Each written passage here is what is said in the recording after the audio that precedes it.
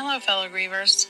You have found the Leftover Pieces, Suicide Loss Conversations, and I am Melissa, your podcast host. Join me for real conversations and candid talk on hard topics surrounding the loss of a loved one to suicide. I talk with other loss survivors, mental health experts, advocates, and sometimes I offer my own thoughts. Every week we explore the questions that haunt us, seek the courage to uncover the healing tools within us, and hopefully offer the comfort of a community that we all need so very much. It's true our hearts and lives have been shattered, but come along with me, and together let's choose to find meaning and even happiness amid the leftover pieces before us. Welcome. Hello, fellow grievers. Today, you have reached Season 2, Episode 18 of the Leftover Pieces, Suicide Loss Conversations. I'm Melissa, your host. And today, I share my conversation with Laura Dev.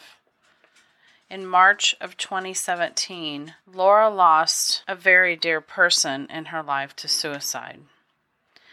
Ellis was Laura's ex-boyfriend. They had been together for 8 years. When Ellis died by suicide, they had only been apart for 6 months. Laura is from England, but prior to Ellis's death, she had spent some time in Uganda, and after his death, she found herself going back there. She lives in the village of Entebbe, which sits on the shores of beautiful Lake Victoria.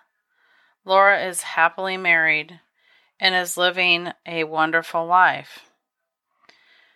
But yet she shares with us the journey that has been the last 4 years and where she is in it now. She talks about unpacking this grief and how she actually had it in a box, a metaphorical box, but it was in a box for several years. She talks about comparing grief and giving herself permission as someone who loved and cared for Ellis very much and had an extremely important part of his life, and yet by many was perceived as someone who somehow shouldn't be carrying this grief as heavily. She talks about her therapy processes and the things that she's been through to work on her grief. She talks about looking for her safe space and how she finally feels like she may have found this year. But one of the biggest things she talks about is her art and how therapeutic it's become, and how actually therapeutic art is probably where she's headed with her future. I think from this conversation, you will gain insight and hear a very unique perspective on suicide loss. You'll hear Laura talk about community, and in the end, highlighting the importance of a creative outlet and self-expression in our healing journey. It's my honor to share this conversation. Hi, Laura. Welcome. It's my privilege to have you here today. I'm really glad that you wanted to have this conversation. Thank you. Thank you for having me. Yeah, of course. Now, I'll say good afternoon because at the time of the recording, it's good morning for me, and it's definitely good afternoon because you're coming from Uganda, correct? Yes, that's right. And am I saying this correctly, Entebbe? Yes. Yeah. I guess. Right next to the airport. Which is really, if I looked on a map and you're located like right next to Lake Victoria. I can see it right now through my window. Oh, it has to be so beautiful. So it is stunning. Awesome. I'm going to start the same way I always start, which is asking you to share your lost story with us. Mm-hmm. Yeah, I lost my ex-partner, Ellis, and it's hard to know where to begin, but he died March 2017, and we'd been broken up for a while. We were still in contact, but not massively closely in contact because we'd separated. We were going our different ways, and I thought everything was going well for him as well. Whilst we were together, he'd been suicidal for quite a number of years. So when I'd heard the news, I happened actually to be in France when I heard the news of him passing. And yeah, it was crazy. I was on a holiday and I had to come back, had to go back to the UK because as soon as I heard the news, obviously immediately I wanted to go back and see his family and everything. So yeah, it was as soon as I heard that he'd gone missing, it was the next thing in my mind. It wasn't like a complete I wasn't expecting it, but it wasn't a complete surprise. He'd been depressed for a number of years. He'd been trying many different things. When we were together in our relationship, he talked to me quite openly about suicide and the different ways that he wanted to do it, which did put a huge amount of pressure on us and on the relationship. And I think what makes my loss story kind of complicated in that sense is the fact that we had broken up. Of course, people break up all the time, relationships end, and that was a normal thing to happen. But it complicated my grief quite substantially, I would say, because I felt, and this is something that we discussed, that I almost didn't have the right to grieve because it was super complicated. I feel okay, I've let him go and I wasn't a part of his life anymore. So even though I knew that I was sad and that I felt this certain way, I almost felt, yeah, I felt like his family, his close friends, I felt if they're feeling this, if I'm feeling like this, how are they feeling? I was always comparing my grief from his loss. And yeah, so it was really quite a tough time. But I think at the start, I was surrounded by friends. So it was I went through quite the logical grief steps that you would expect to go through, especially losing somebody to suicide. So we, like myself and one of my friends, we went to the place where he died from. We wrote messages to him. We did all these things that were quite therapeutic for us. And I was really surrounded with friends, and his family were really great as well. They were like the first people to contact me and welcome me over to theirs and be like just very warm, which I know cannot always be the case. So I was really grateful for that. But yeah, that was it in the short term. And then I made a super big life-changing decision to move back to Uganda. I'd been working there for a number of years, and I'd recently met someone who I was interested in seeing if I could pursue a relationship with. So that person's now my husband. And I thought, okay, it felt like a now or never situation, but it was definitely more complicated going there and losing that support network.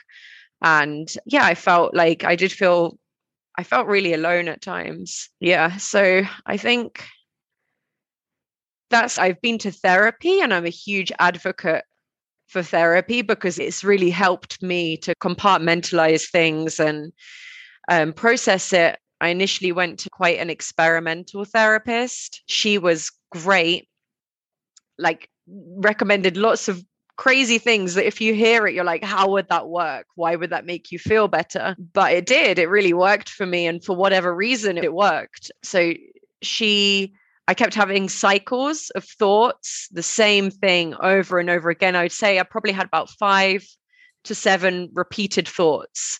And once I got to the end of one, I'd start right at the beginning of the other. And that was it. And it was like that for months. In the morning, I'd be waking up in the early hours and my brain was just going round and round. And yeah, I just got caught in a really big cycle. And I spoke to her about it. And she told me to get a wheel or something circular and to break it. And so she said, do it when you're next feeling frustrated from your cycle of thoughts. So maybe not the next morning, but a few mornings later, I was really in a bit of a fit. And I was, yeah, having a bit of a panic attack, really. And I remembered her advice. I grabbed the first circular thing that I could see that was a bin lid, and I got a saw and I soared through the bin lid, and it was quite tough, but I reached the bottom. And then I had these two halves of the bin lid, and I just felt relieved. And then the cycle of thoughts stopped, which I don't know why, but it worked for me. So I saw her a couple of times, and she had several bits of advice like this. She also advised me to take self holidays.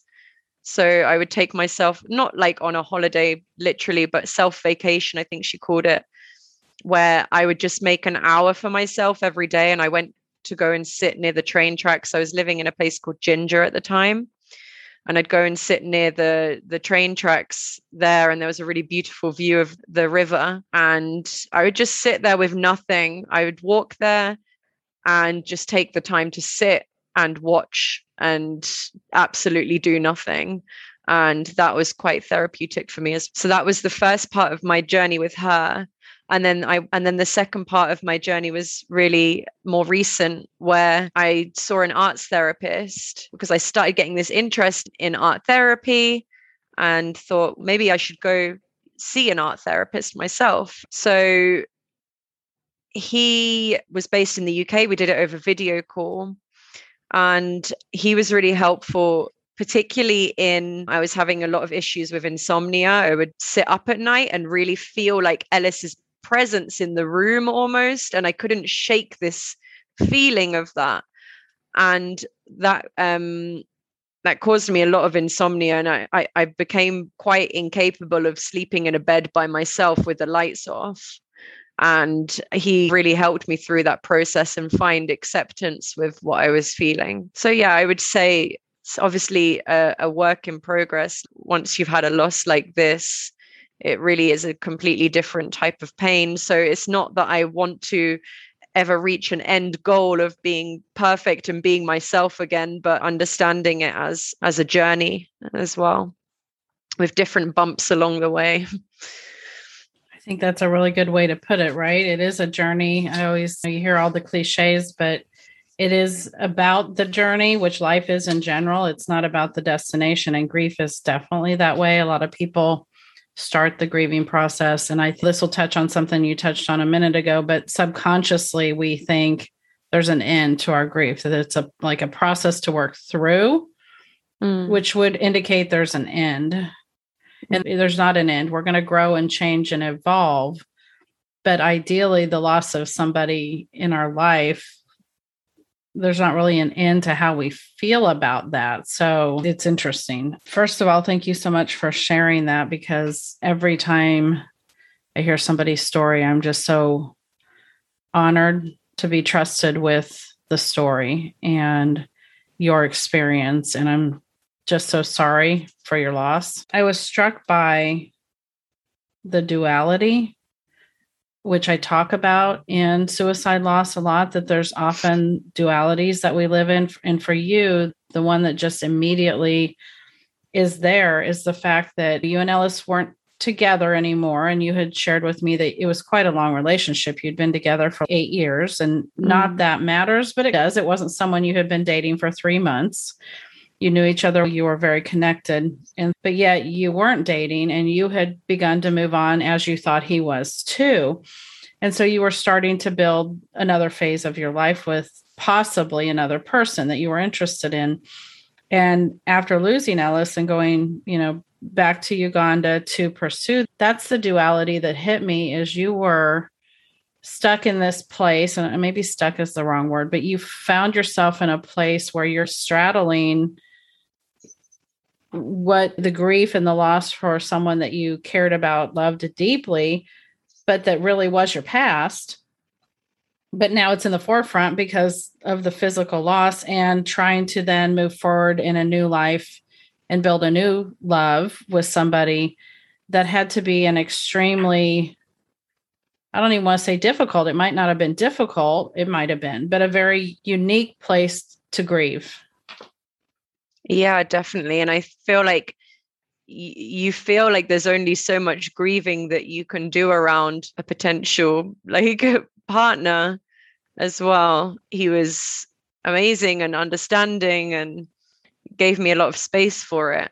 But yeah, I was going to say there has to be a big but coming because but yeah, it was incredibly difficult because I didn't really have anyone to turn to. I had my friends on the other end of a phone call, but it's not the same. Mm-hmm. And the friends that I had in Uganda, because I'd been working there for a number of years, so it wasn't like I was completely starting afresh. I'd already had a bit of a network there. But I just had this realization that actually I didn't really have many friends in Uganda. I'd been working there for a number of years. I had a lot of people that I went to parties with, and I had a lot of people who I would socialize with and have fun with. But other than fun friends, I had nobody that I could cry to. I had nobody I could run to if I needed something, nobody I could turn up at their door in my pajamas. So that was difficult because then it exerts a lot more pressure on your relationship because you don't have the outlet elsewhere. And there was quite a limit to his understanding because I can't remember if I said this in our conversation previously or with somebody else, but if you were in a new relationship, you wouldn't be talking about your ex-partner all the time. It's not a normal thing to do. But of course, because of the circumstances, it was in the forefront of my mind a lot more. And well, it's something I was battling with constantly on a daily basis. And so I talked about it a lot more. I definitely didn't shy away from talking, but it was difficult.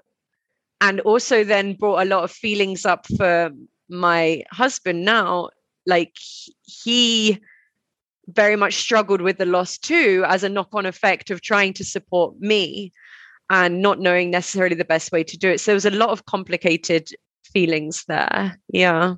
Well, and didn't you say there was also the additional complication because from a cultural standpoint, your husband's culture views suicide a little bit differently than possibly your culture of upbringing did. And that brings an additional layer to it, correct? Yeah, definitely. So it's very much a taboo. And I know of suicides that have happened in Uganda, but you don't see about it on the news. You don't read about it anywhere. It's just kind of word of mouth. Those things are not spoken about. So whilst I'm glad that I'm with somebody who's very understanding, he would never shut me up or not want me to say anything. It's hard for him to really know what to say about it because, yeah, culturally, it's I don't know. Maybe I know some people can even go as extreme as saying it's like a sin or something like that. So it can even be seen in that context. So it's very uncomfortable for people to know what to say. And similarly, when I was making friends here and then did start to open up about my loss, I was met with just complete and utter silence. And I'm sure that a lot of people, that's not just going to be an experience for me, that will be an experience for many people. People don't know how to support those who have gone through that. And now that I have, I would be better at it.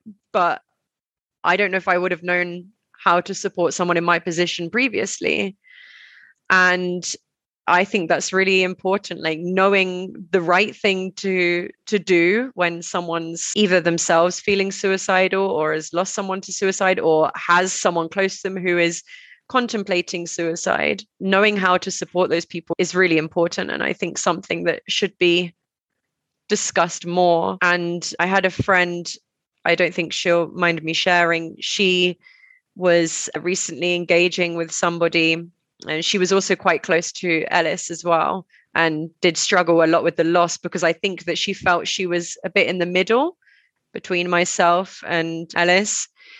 And so she really struggled with his loss. And somebody came to her recently saying they had a suicidal friend, a close friend, and she spoke to them. And afterwards, she really panicked about what she'd said. And I was like, you've experienced it. You would surely know the right things to say. And saying something is better than not saying anything at all. Showing that you're there for that person and opening up the dialogue and opening up the conversation is actually the first step. And you can worry so much about the small things you've said and whether it was right or whether it was wrong, but actually supporting someone and someone feeling heard, I think, is probably the most important thing.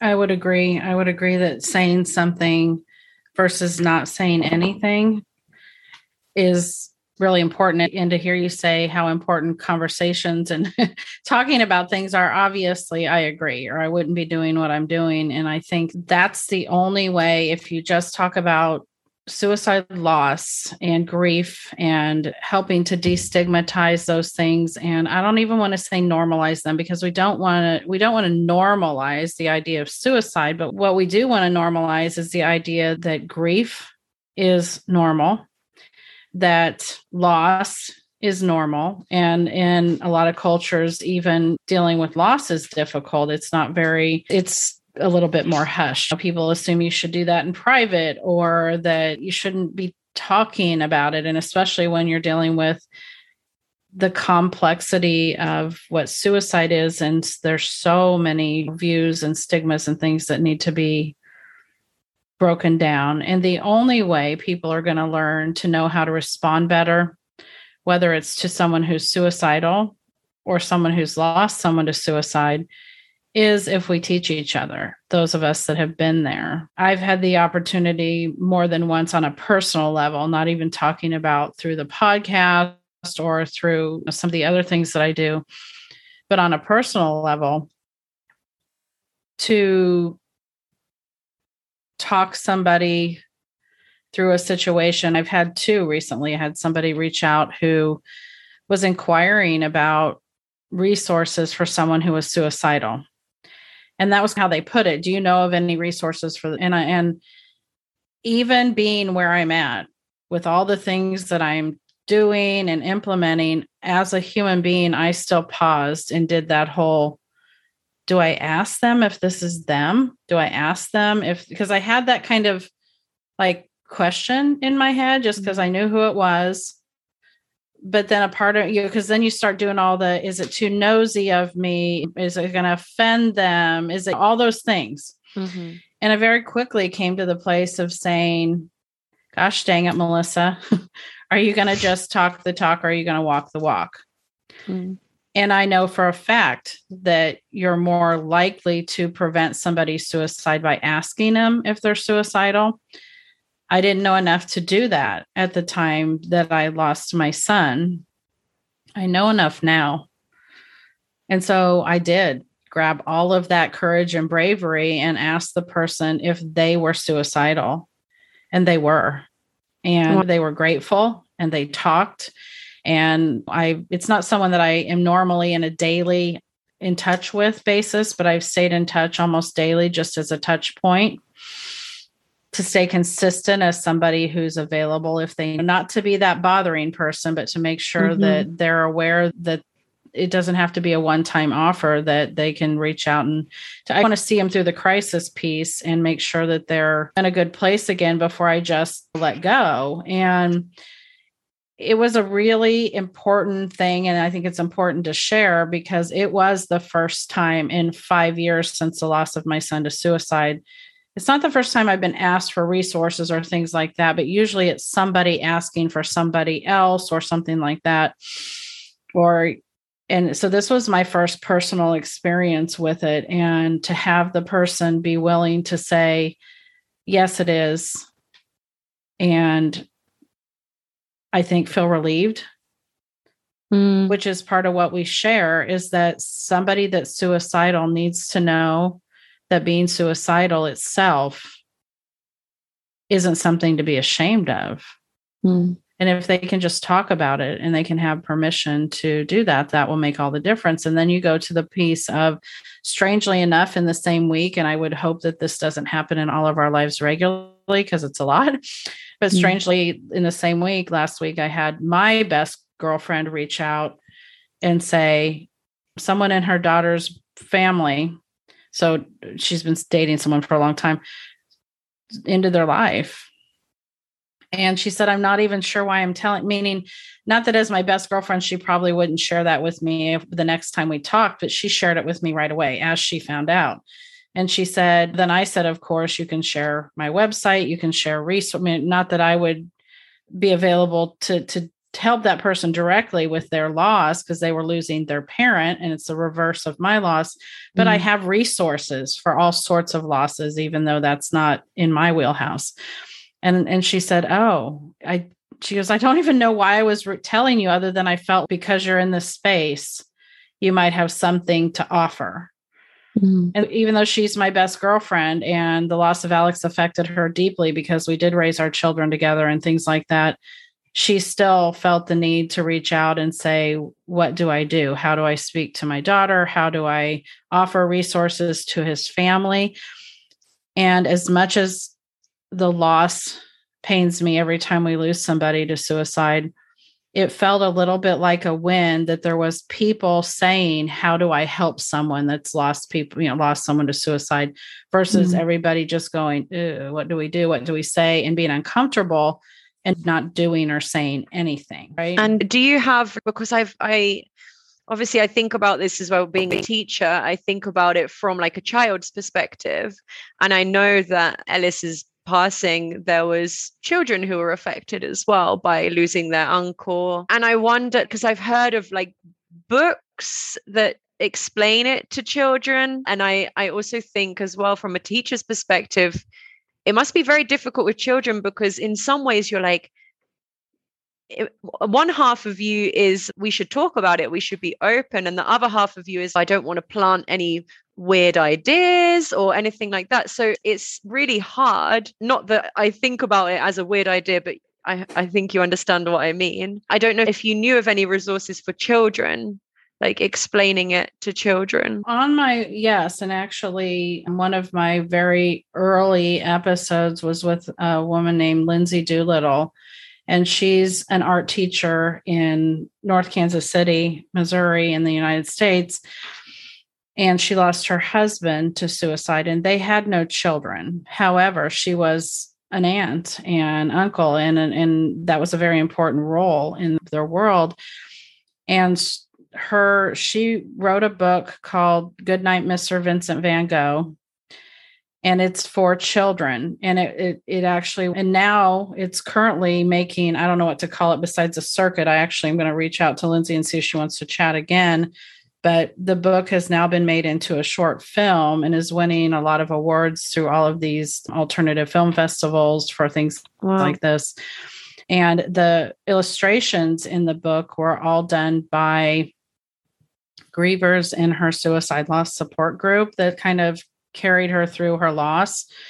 And so each page, the artwork was, she gave them the copy, and the copy was either written or partially written by her niece. So her niece was the inspiration for the book and is the illustration on the front. And her niece has been integrally involved in, because now it's 4 years later, or whatever, integrally involved in the short film that's been made from it. I think she might be the narrator. It's really touching. But that book is, I can't speak highly enough of that from the standpoint of the entire way Lindsay went about writing it for young children and how it was put together and the simple and honest way it was done. So that resource is on my resources page, as well as a connection to Lindsay's online community, which is called Above the Rug. Because she tries to keep everything with grieving above the rug instead of we hear about things being swept under the rug. And as a suicide loss widow of a police officer she was treated very poorly by the police department and things. I listened to that one. Yeah, she's a very out. So that was probably the concentration of the conversation that her and I had, was a lot around being the widow of a police officer and that not being handled well. But what I'd like to have her back on sometime this season or next season to talk about is more specifically what's happened with Goodnight, Mr. Vincent van Gogh, and the takeaways that she's had from that. And I think you would gain a lot by at least looking at that resource, especially as an art teacher yourself. Definitely. No, I think that's very useful. But there are not very many resources out there. That's the thing. And generally, there's not. I think there was one, after the loss of Ellis, there was one booklet that I found that was specifically for suicide loss survivors. And maybe it was like a 7-page booklet, something like that. And I felt like I hung on every word because I just hadn't heard of any. Obviously, you have your normal things for regular grief, but as we know, suicide is like throwing another spanner in the works. Like it's a completely different set of feelings as well, new feelings. And like I found this booklet that I did find. I think I just found it through the NHS, National Sure. Health Service in the UK, and it was really helpful.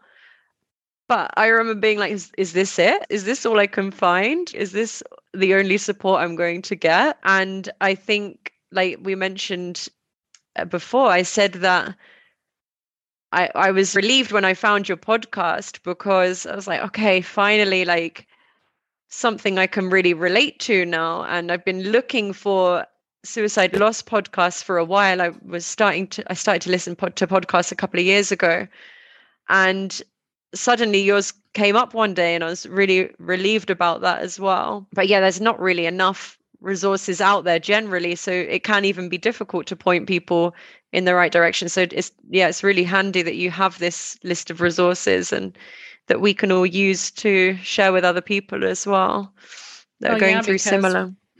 We don't just have our loss. Within our loss, we know that there are other losses. Like I know that my son had friends, so that's friend loss. And I know that, so even within our own loss, there, like you said, Ellis had children in his life that need something. So even if we don't find something for ourselves, I just want to be able, and I'm going to grow that resources list as long as I'm able to, as long as people are feeding me resources to put on there, because it would be really easy to just gear everything there towards what I know. But I don't, my heart is for everybody that's lost somebody to suicide. So if I can help guide and they can help guide, and we can all become a community that helps all of us find a place to heal and move forward, then that's my hope. I would love to hear you speak a little bit about how unique the guilt is. And you said that Ellis's family was really welcoming, but I know that from the time of your initial grief to like now, when you are unpacking it, as you said, a little bit more and being willing to sit with it a little bit more, that there's been a period of years that you did tuck it away. And I think it's important to address that because so many grievers feel several things. They feel like once they've put it away, that they've dealt with it, it's over, they have to move on, and they don't give themselves the permission. You and I were talking about it before we started recording, about it, like the analogy of putting it in a box and tucking it away. And a lot of people, once they tuck that away, feel like they can't open it again. Like it's their, I've resolved that, I grieved, or even they don't feel the permission to pull it out and grieve again because, well, somebody's going to think I'm not okay or crazy or fill in whatever word you want to, if I pull that out and decide to look at it again and maybe work through some of what I didn't initially. Because you and I also addressed the fact that when the perception is there that your grief isn't as important initially, it is. But the perception happens with even siblings. Siblings are often called the lost grievers because they're taking care of everybody else. They just fall in there and they know their parents are carrying this huge burden of losing a child. And so they become that family liaison. And by doing that, their grief often gets dismissed and forgotten. People come up to them and say, how's your mom doing? Or how's your grandmother? Or this must be so hard for your family. And they're talking around them. They're not ever saying, how are you? And I think that has to be a lot of times the same thing that somebody like you would experience. You can call yourself a friend because yes, you were an ex, but you had a long-term relationship with Ellis. So you were in that group of feeling like, well, I don't have the permission to say, this is really hard on me. Thanks for asking. And so therefore you end up going through that initial grieving process, tucking it away. And then I find it very brave that you were willing to take it out and re-examine it and realize that you hadn't worked through everything.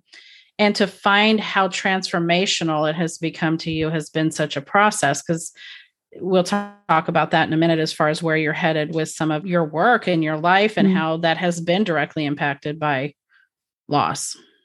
Yeah, it's interesting. One thing that cropped into my mind when you were speaking there is reactions of other people.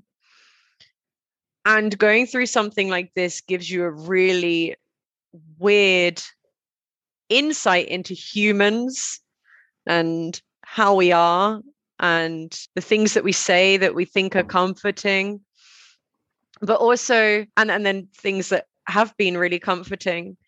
And then also the fear of other people's reactions to me has been something that has made me pack the box away, as to metaphorically speak. So I am open, and I've always remained open. I've never really given myself a time limit of grief. I know that's been expected of me. People have said to me, oh, so it's still affecting you, or, oh, I'm surprised that I'm still upset or grieving. But I think in terms of my fear of particularly Ellis's family and their reactions has been almost like I feel like I can't say something because it's not my place. It's not my place to say this about Ellis because they're grieving more. They're in more pain than me. Not that your pain is comparable, and pain is completely individual and different for every single person, and that I know, but it's still this kind of niggling feeling that I can't shake. Like when Ellis first passed, I guess I made like a photo album on Facebook, and many people contributed into that photo album, and I did that kind of as a memorial thing. I was quite active in planning some things for like donations for the funeral, things like that. And so in that initial phase, I was quite active with my grief, and I was talking to his family, particularly a couple of the members of his family, quite a lot. And then it fades, and you really feel like, okay, now, and especially this is probably exacerbated by the fact that I uplifted and moved to Uganda. Now I'm in it on my own. I don't really have the right to still be complaining and moaning. Like, my grief should be over now for everyone else. So then you go through this suffering in silence. And I feel I want to like maybe post on his Facebook wall on his birthday and say something, but I almost feel like it's a ridiculous feeling because I know logically that it won't happen, but I feel like I'll get this backlash of hate. Oh, I feel like I can't say that because someone's going to really despise me for opening up and for saying my mind. So I should just keep quiet and sit with my grief and share with those who are closest to me, but maybe not be so public about it, which, yeah. And then I think from actually listening to your podcast, it helped me quite a lot in realizing, no, actually my grief is valid, and I deserve to own my feelings and to own what I'm experiencing. And yeah, it kind of helped me come to terms with it a little bit more, I think. It's speaking to the idea that I talk about, which is foreign to a lot of us. A lot of times when we process or go through things like this, we live in an either or world, and it's about living in an and world where you can say, I am in a lot of pain and have these things that I'm going through, and I'm a very happy person who has a husband and I'm moving forward in my life. And so the idea that those things can coexist can be foreign to people, and it shouldn't be foreign because we are allowed to be in pain and working through things and still grieving for the loss of someone that we loved. And we're happy and we're moving on with our life and we have those things. I'm glad that somehow has resonated because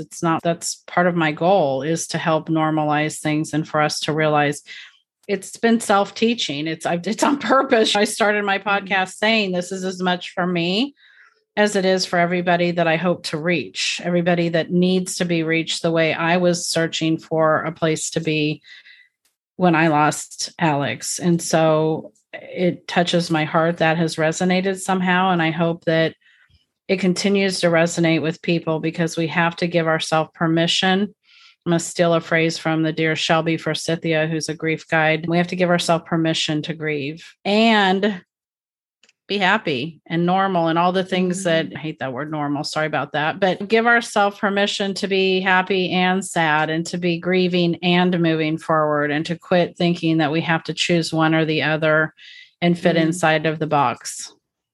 Definitely. Because I think, yeah, that's definitely right about what you said. You feel like I'm either depressed or I'm not depressed. Is there any in between? Can you be both? I don't know. Yeah. Can you live in the gray a little bit sometimes? And I think that it's okay to say that we can. Everything in the world isn't black and white. And as an art teacher, you get that. We get to paint in all different colors and all different styles. And since you've gone through the last 4 years and have transitioned and evolved some as a griever, you are also evolving as an art teacher. And I'd love for you to speak a little bit about the fact that you touched on the fact that you went into art therapy yourself as far as a modality that you received some help from. But now speak a little bit about that, why it helped you, and then where that's taking you on your own journey. It just started naturally occurring, really. I've always been interested in the combination of art and people, like how art engages with people in terms of like exhibitions, community arts, which then, naturally led me to teaching art. And I would say I only really started making my own art for me in maybe the last 2 years. All of my art previously had been for a reason, for this project, for this, maybe you have some particular, commission, project, exhibition, something I'd been working on. And a child turned around to me once and said, because I was always helping them with their art and showing them how to do things and giving demos. But she's like, teacher, what does your art look like? And I was like, good question, because I haven't taken like much time to really figure out what my art is like anymore. I went to an art college at university, but similarly, that art's still there for a reason. It's there for you to get grades and like it's there for your university projects. And then from that moment when she said that to me, I've thought I need to prioritize making my own art in my life and not always coming up with ideas for classes and things like that, but making my art for me. And so one piece that I made recently that was a part of that, which was inspired from the art therapy, a lot of what the art therapist would do, I don't know, really, I can't maybe explain the techniques exactly, but he would really just try to work on grounding me. And I was having a lot of like panic attacks, a lot of anxiety, and probably sleep really issues. yeah. And so all of that combined together, complete mess. But no, he really just was there to let me breathe and to remind me, to ground me, and to remind me of what was around me, how I could utilize my surroundings to bring inner peace to myself. And there's this grounding technique of what, like 5 things you can see, 4 things you can hear, 3 things I'm sure you've heard of that, like thinking of your senses. And so a lot of what we did was that, but it really got me to hone in on the things that were close to me and around me and things that I appreciated, but maybe took for granted, didn't stop to appreciate. And so one of them was the view that I was telling you about, where I can see Lake Victoria out of my window. It's a pretty nice view. And today when I was coming back from work, feeling a bit nervous about talking, I was using my grounding technique, and I was on a Boda, which is the word for motorbike taxi here. So I came home on a motorbike taxi, and I just looked ahead and I looked at the view and I took a minute to be like, this is awesome. This is great. Like, my life's great. And so one of the pieces of art that initially came out of those therapy sessions was my cat. I absolutely adored my cat. She's passed on now, but she was definitely a big kind of support to me as well through the grief. And the picture was of her with huge eyes, and inside her eyes was the view that I can see from my window of Lake Victoria. And so that was one of the pieces of art that I've done recently that I felt, this is for me. This is my art. I'm not doing it for any other reason than just for myself. So that was definitely one a positive thing to come out of the art therapy. And then a lot more that came out with it. We used to speak a lot in metaphors. I would talk about how I felt in terms of even, I would look at things like I would see the cows passing in front of my balcony. And I would talk about how I was feeling at the time and how it was related to the cows slowly moving and things like that. So we would speak a lot in images. And then I would have my sketchbook next to me and just be doodling words. He introduced me to the concept of morning pages as well, which I'm trying to get more into now. And I would have my sketchbook there and I'd just doodle. So some of that is on my Instagram page that came out of the art therapy. And yeah, so I would say like my top 2 pieces of advice for anybody who's artistic and wants to use that as their healing would firstly be to prioritize it. So I can't say I always prioritize it because I don't. Sometimes I'm like, you know what? My art can wait. It's not the most important thing right now. I've got to do this and I've got this thing to write up and I've got these reports to do. And I've got sometimes those things in my mind trump it. But now I'm trying to reverse it and be like, no, my art is the most important thing right now. And it doesn't matter about these other things that I deem to be more important, because my healing and taking time for me is actually a very important thing as well. It's as important as writing those reports. So yeah, my first piece of advice would be to prioritize it. So I do that by trying to make a weekly evening to make art. And my second piece of advice, one that I just have been thinking about recently, is to do free art. So to just sit down, to make the time, firstly, to prioritize it. Then secondly, to sit down, just get some materials out and use them. You don't always have to have a plan with what you want to do and what you want to make. And that's always how I was so in my previous art making. It was always focused around a plan, around a message, around all of my art has always been quite social, even from a young age, commenting on has been quite centered around feminism and different topics. So I always had an idea. I always had, I thought of this image and I must now create it. And a lot of the time I would feel a bit disappointed or not completely satisfied or happy with what I'd produced. And I find myself the happiest with what I've produced when I just make it in the moment. And it might be something really simple. Like today, the picture that I uploaded onto Facebook was just something I was doing with the kids. And I've tried to make more art in the classroom with the kids so that it's more like we're doing it together than me instructing them. And that's been quite good as well. So I've got myself an art book for school now, and I've got my art book for home, and I make the art, not always with the kids. Sometimes I need to be there and I need to be instructing them on some things, but I try to do it in my own practice, do my own practice in class as well. And I do think that I realize the most therapeutic benefits from that, as in I feel the most happy with my work and I feel the most relaxed when I don't have a specific plan. I just sit down and I start making. So yeah, that's my advice concerning that. And yeah, over the last few years, it's really led me into a position where I am very interested with becoming an arts therapist now. And there's still a few things that my husband and I would want to tick off doing in Uganda. But then very much I'm keen on moving back to the UK and pursuing a master's in art therapy and moving forward. And that, I wouldn't say it was a knock-on effect of Ellis passing, but it's been a natural progression from his passing. I think it's a good illustration that it's about your evolution as a person.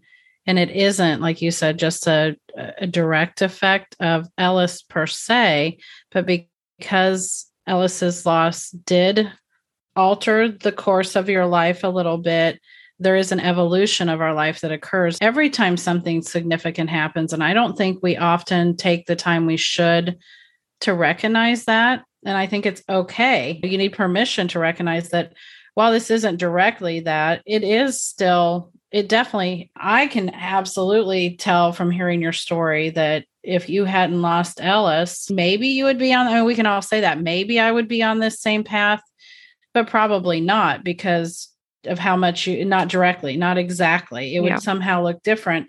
It has had an effect, and it's okay to say it's had an effect. Influencing factor, definitely. Exactly. But it's not something that I've been conscious of. Yeah.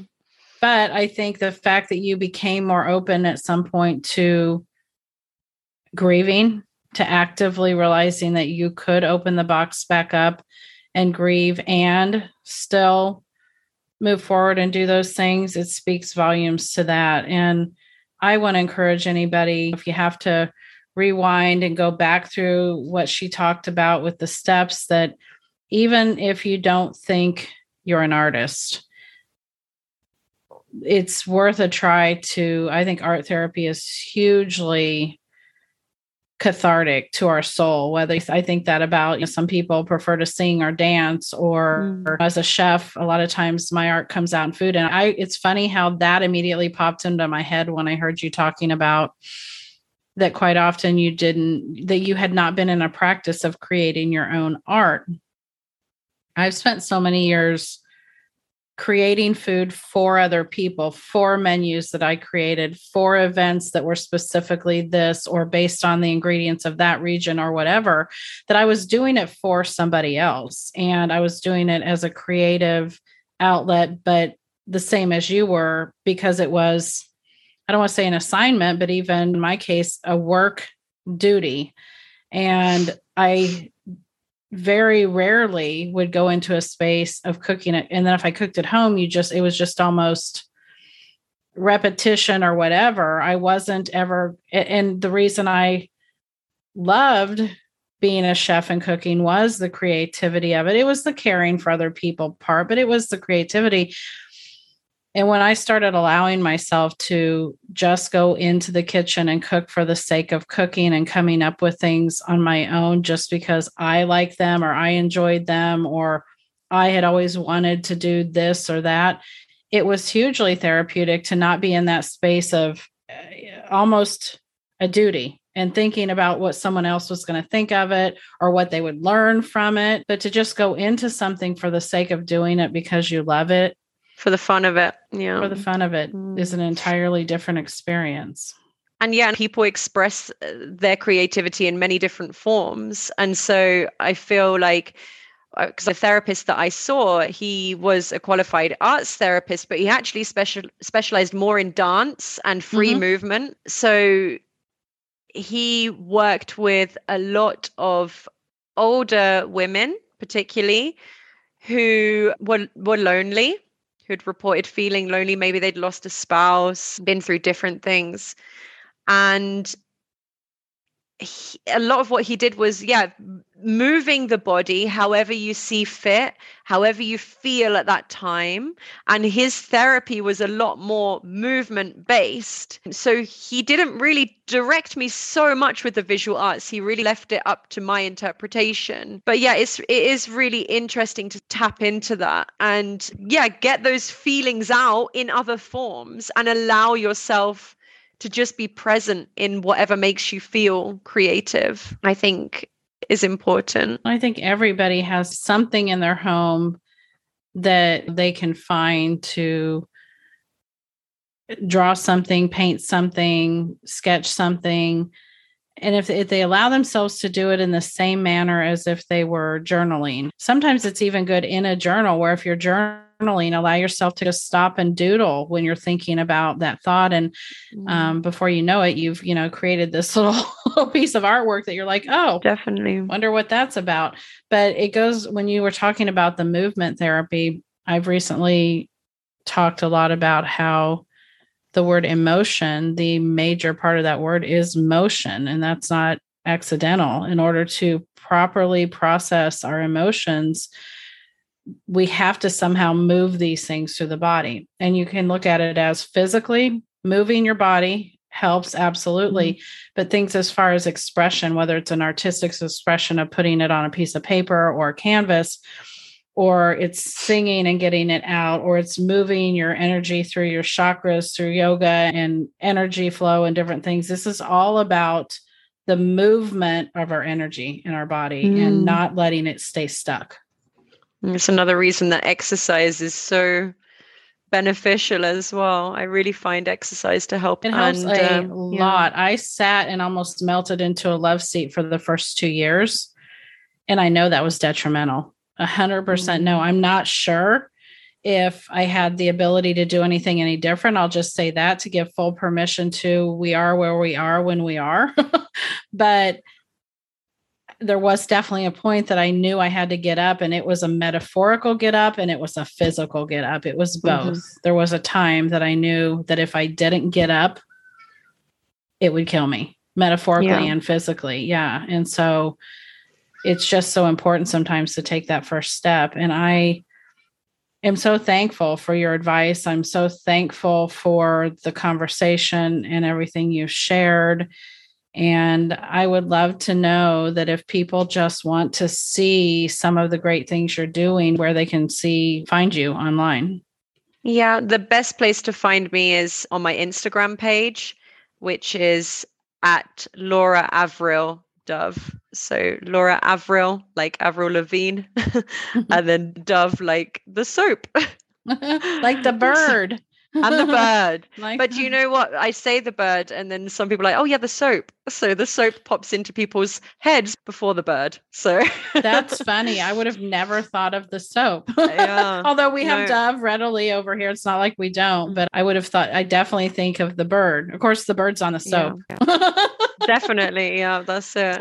Would you mind if sorry. Go ahead. I will link that in my bio so everybody can find it in case they don't get that written down. But no, I wouldn't mind. Share whatever you want to share. Yeah, I wanted to say of some very poignant moments for me. So if there's anybody who's wondering, how can I support someone who's been through this? The moment that I found out Ellis had died, I was in an airport. And I was on my way home because I knew he was missing. But the moment I found out he'd been found and was dead, I was in an airport and I completely broke down, as I'm sure you can imagine, and just complete on the floor, my suitcase sprawled out next to me, real just complete tears coming from my stomach, was really suffering. And 99% of people stared at me. But there was one girl who I sat on the plane. I couldn't contain myself, obviously.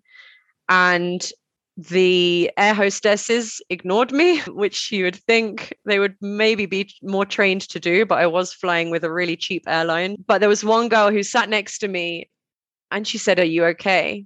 I can see you're not okay, but do you want me to sit with you?" And I was like, "Yes, please." And she said, do you want to tell me what's the matter? You don't have to tell me, but I'm here if you want to. And I told her everything. And she shared her snack with me. And then she got off and we parted ways. But just the presence is everything. And I hear this even when like people talk about mental health things now, just being there and being this non-judgmental figure, just somebody who's there. If you want to talk, I'm here. If you don't want to talk, it's also okay, but I'm here. So she really stands out because of how she handled that situation. And another friend of mine, I was getting all kinds of different emotions, which was hard to deal with because after he passed on, hundreds of messages came into my inbox and it was really overwhelming. But one friend who I really remember, every day she messaged me. She didn't even ask me a question. She just said, I hope you're okay. I'm here. Every day, just at least for about a month. I'm here. Just good morning. I'm here. And that was so important to me because I didn't have to say anything to her. I was feeling so much and I didn't have to share anything. But the knowledge that she was just there was the most important thing to me. And I can't forget those people who didn't necessarily, obviously I was around a lot of people who were also experiencing a lot, and I can't blame anybody for their reactions and how people were. It was a big shock to a lot of people. But I really, it sticks with me, those people who were there. And they say this a lot about people who are going through depression, who are going through mental health illnesses. You might not know what to say and you might not know what to do, but your presence and just being there is the most important thing for that person. And for me at the time, it definitely was the most important thing for me as well. I think that's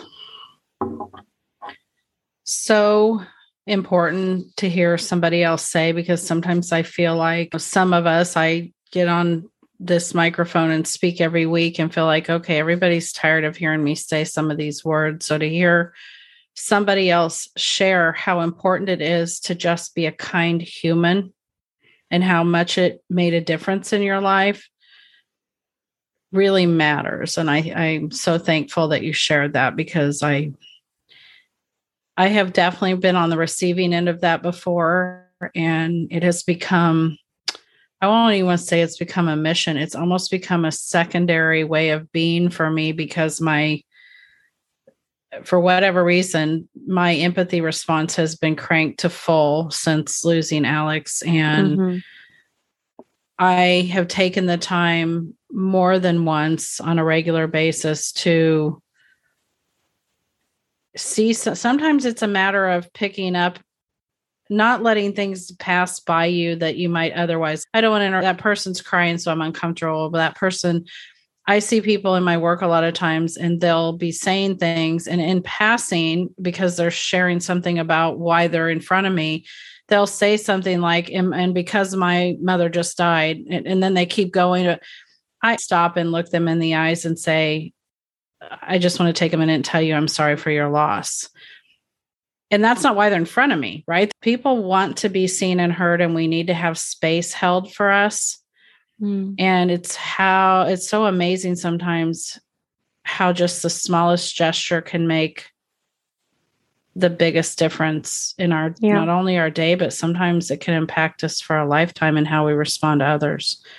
And I'm so glad that young woman was there for you, because we're often surprised by humans in a bad way. It's so refreshing to hear you talk about not the 99 people that didn't do something, but the one person that did.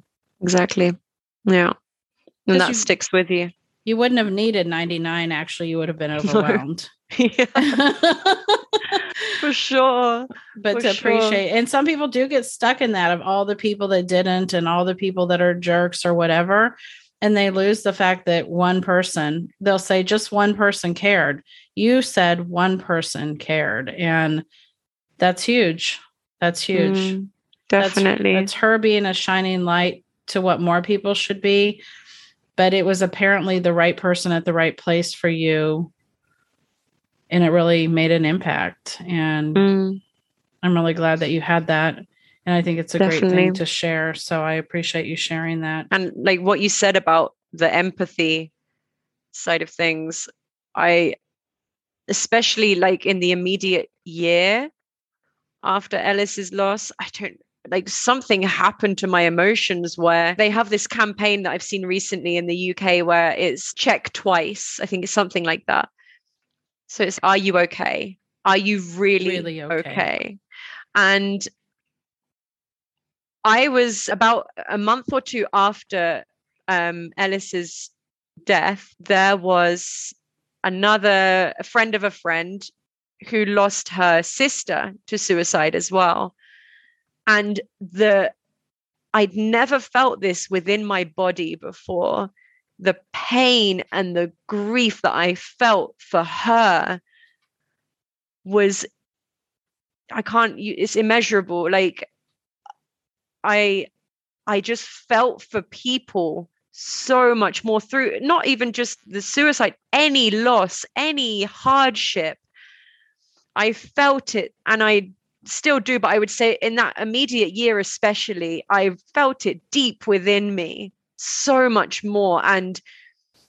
But it actually drove a lot of fear as well, because I would be almost scared. Like, I want to make sure everyone around me is okay and everyone's fine, which has now calmed down a bit. It's still there, but it's calmed down a lot more. So yeah, I really resonate with what you said there about the heightened empathy. And I remember the moment of finding out of Ellis's death as well. I remember just this weird feeling in my head, these thoughts of like, my life's changed forever now. And I didn't know if that was a dramatic way of thinking about it or whatever at the time, but it has changed, and I have changed. And I don't know why I was clinging on to that so much at the time. But yeah, it's changed, like you were saying, a double-edged sword. In some respects, it's nice to be really empathetic for people and to have those deep feelings for people, but it's a blessing and a curse at the same time. Because we know what it took to get to that place. We know what we had to lose in order to be there. And so it is really a double-edged sword. Yeah. I feel like this is a good place for us to stop. We could probably have 3 more conversations. Yeah, definitely. That's never ending. That's what happens with this. It's easy to spin off, but I think you had so much to impart to people, and I'm so thankful that you were willing to do it, because I think this will definitely make an impact on lots of people, Laura. I hope so. Yeah. Well, I thank you, and we will end for today unless there's anything else you would like to share. No, sorry, I wrote something down. I want to check.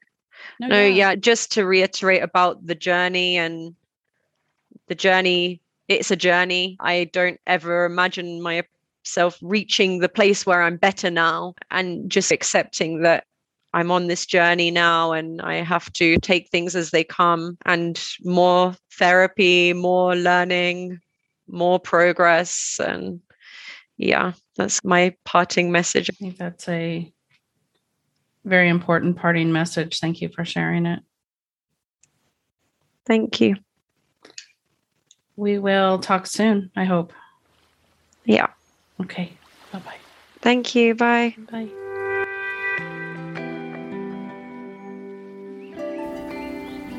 Grievers, it is my hope that from today you will take that which serves you and simply leave the rest. If you connect with what you have heard, please subscribe to get notified of my new episodes every week, and please feel free to share it with others in the suicide loss community.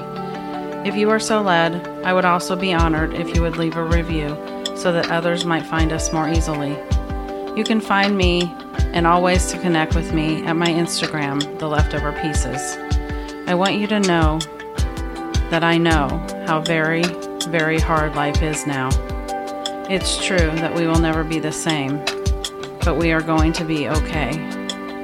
We will figure this out somehow, together, and we will keep our loved ones with us, because there is no getting over or past grief, only learning to live more gracefully alongside it. Only through talk can we keep their memories alive, learn to live again, and bring some awareness so that less will suffer. Join me again next week, and we will keep the talk going. We will sign off today as always, with the wise words of my Alex's favorite, Peter Pan. Never say goodbye, because goodbye means going away, and going away means forgetting. Grievers, no one here is forgetting. Talk soon.